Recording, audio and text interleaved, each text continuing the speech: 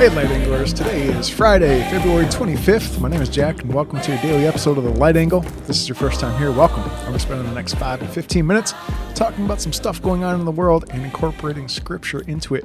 Before we get into today's topic, just a quick reminder, please be sure to leave a 5-star review, rate, like, subscribe, and whatever else you can do for us on the platform you're using to listen to the show. Here in The Light Angle, we try not to focus on the left or right angles, but rather try to find the light angle. We want to spread the good news of our King of Kings, Jesus Christ, and use that knowledge to better deal with the negativity we find ourselves living in day to day. Your 5-star review and sharing of this show with others helps us to better spread the light angle and the Word of God.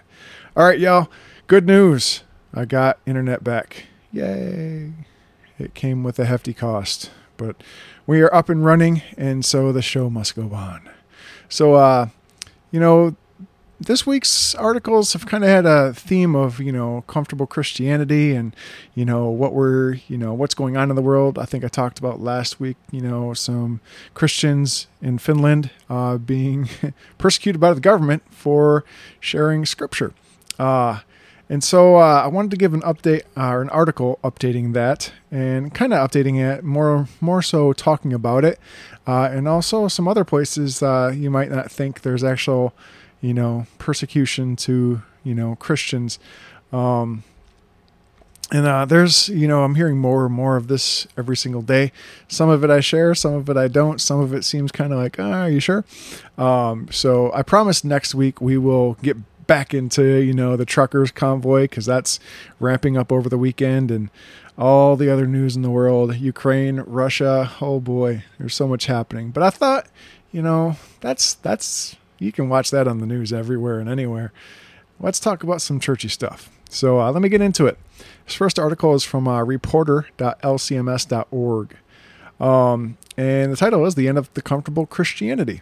Now let me get into it. So the church is not and never has been a country club. Though in the last century, especially in North America, it might have been confused for one. There was a time you could conduct personal business after the voters' meeting, unofficially govern the affairs of the city from the church parking lot, and use your Sunday morning bulletin to get a discount at the local buffet. Pastors could get a clergyman's discount at retail stores. These were the Helicon good old days when being a member of a Christian denomination was expected, normal, even American. Those days are gone. Thanks be to God. As I write this, our good friends Bishop Juana Pohjola of the Evangelical Lutheran Mission Diocese of Finland and Dr. Päivi Räsänen, a member of the Finnish Parliament, are on trial for charges of hate speech for confessing what Scripture simply and clearly teaches about God's design for marriage and the sinful nature of homosexuality. They made the great mistake of quoting what the Bible says in Romans 1 and other passages. Their trial began on January 24th, the Feast of St. Timothy. It was scheduled to conclude February 14th, the Feast of St. Valentine. As the March issue of the Reporter goes to press, we are still awaiting a verdict. Both Timothy and Valentine were martyrs, killed for their confession of Christ. They were witnesses to the gospel by means of the shedding of their own blood. They never got clergymen's discounts or tax benefits. Jesus promised his apostles, "You will be hated for my name's sake." That's in Matthew 10:22. He knew of the fate of his apostles when he sent them out. He knew of the persecution that would afflict his Christians for the first centuries of the church. Jesus knew the fate of Timothy and Valentine even before he formed them in the womb. He knew of his holy martyrs, Justin, Felicius, Polycarp, Cyprian, Robert Barnes, and all the others whom we commemorate through the church year. If you don't know the stories of these saints, look them up.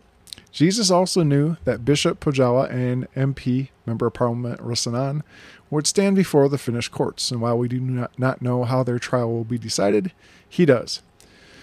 The rest of Jesus' words to his apostles in Matthew are telling. "Behold, I am sending you out as sheep in the midst of wolves. So be wise as serpents and innocent as doves. Beware of men, for they will deliver you over to courts and flog you in their synagogues. And you will be dragged before governors and kings for my sake, to bear witness before them and the Gentiles. When they deliver you over, do not be anxious how you are to speak or what you are to say. For what you are to say will be given to you in that hour. For it is not you who speak, but the Spirit of your Father speaking through you. Brother will deliver brother over to death, and father his child, and children will rise against parents and have them put to death. And you will be hated by all for my name's sake. But the one who endures to the end will be saved. That's Matthew 10:16 through 22.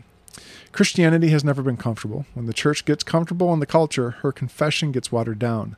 The proclamation of the law is diminished, and the proclamation of the gospel gets lost. As goes Europe, so soon follows North America. Canada already has hate speech laws similar to Finland's. Probably not in this generation, but maybe in the next. Christians in America will likely have to stand before the courts like our Finnish brother and sister. What will we say? We will confess, as our friends in Finland have at every opportunity, that all humans are precious and created in the image of God, that all of us are sinful and in need of a Savior, Jesus. We preach Christ crucified. The church is cruciform. That's not comfortable. It never has been. But we have a hope beyond the creature comforts of this life. Jesus promised persecution, and he promised resurrection. Very, very true. Very, very true. We got work to do. And it's getting closer. Well, I shouldn't say that. It's not getting closer. But it's also in other places around the world. I already talked about China changing the Bible this week. And, Finland, obviously, I've spoken about Canada and how they keep beating up on a couple pastors. One specifically, I think he's in jail again because he was protesting, or he was going to do a prayer and speak to the Canadian truckers last week. And yeah, they nabbed him before he even got there. I think he was walking out the front door of his house. But anywho, this next article is from Christianity Today.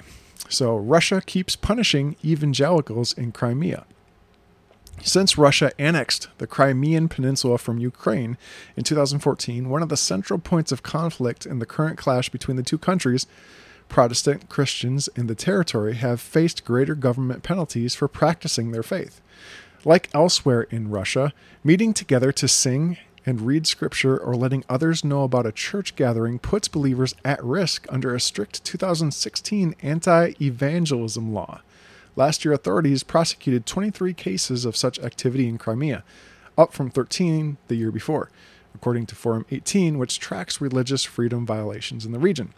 Evangelical Protestants in Crimea received the most penalties. At least 9 people from Pentecostal, Baptist, and other Protestant churches were fined for missionary activity. 4 of those cases involved members of the Potter's House, a Protestant congregation in Sevastopol, a southern port and the largest city in Crimea. Pastor Evgeny Kornev leads efforts to proclaim the gospel online and in the streets. His Twitter feed features clips of an Easter procession and service, New Home Bible groups, ministry to former drug addicts, and open-air evangelism. Even when Kornev came down with COVID-19, he continued to preach over video. But that activity has also gotten his church in trouble. Kornev and fellow pastor Alexei Smirnov were fined in 2021 for leading services. One of the Potter's House members, Inev Nemchkanov, I think that's right, was fined twice for performing music, praying, and participating in some church gatherings, in part because authorities were tipped off by YouTube and social media posts. The Christians tried to appeal the charges, but none of the cases brought by the Police Center for Countering Extremism have been overturned. Over the years, Potter's House and its pastors have also been fined and warned for failing to inform government officials of its existence and for previous violations of the anti-evangelism law, including distributing information at a bus stop. Kornev celebrates the congregation's evangelism and street preaching, saying it's priceless for God.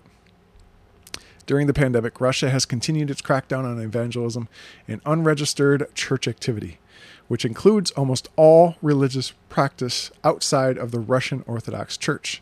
The 2016 regulations restrict people in Russia from sharing about their faith or announcing church activities, even online or at home, unless permitted through a religious organization that has registered with the Russian government. Even then, evangelism is only sanctioned to occur within those designated churches. The regulations have targeted evangelicals along with minorities, such as Jehovah's Witnesses, who are banned in Russia, and Muslims. Most fines end up being 5,000 Russian rubles, which Form 18 says is equivalent to 5 days' pay. Besides Potter's House, another Sevastopol pastor was prosecuted last year for sharing his faith outside a movie theater in the second largest city in Crimea.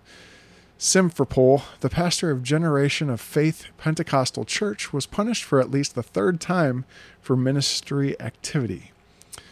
Oh, goodness. In the town of Saki, 2 Baptists were caught by anti-extremist police and fined, Form 18 reported. Both had been sharing Christian resources and scripture without permits. Oh, you need permits just to distribute Christian resources.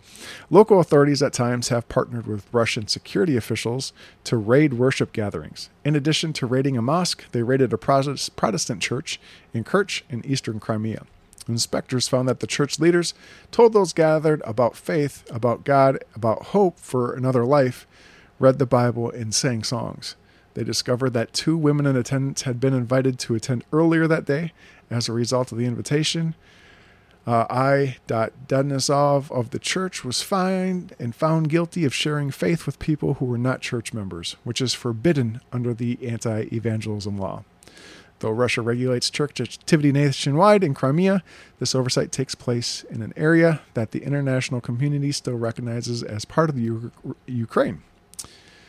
Wow, that's a lot. That's hard to. It's hard, growing up in America, living as an American. For the vast majority of you listening and myself, it's hard to imagine a place like that. But it's here. That's what you gotta do. I guess. I don't know. It's crazy, but it stinks. But what's she gonna do? I guess. I don't know. I don't know how to combat it, but I'm just bringing awareness to it. So pray with me, y'all. Father God, thank you for giving us a heads up in regards to what we should expect from the world when we openly proclaim we are members of your family. Thank you for promising us deliverance from the persecution and evil that is to come when we stand up for our King Jesus. Please give us all the courage and strength needed to step out in faith as we serve you each and every day. I pray you will continue to bless us indeed, enlarge our territory, and keep us from evil and temptation as we live this life in your name, in which we pray. Amen. All right, y'all, that's it for today's episode of the Light Angle. But remember, we each have a purpose that's much greater than making a few extra dollars, feeding a temptation, or getting the last word in on a social media post. It all starts with 2 simple things: loving our God with all our heart, soul, mind, and strength, and loving our neighbor as we love ourselves. Hopefully it starts with a little light in the darkness.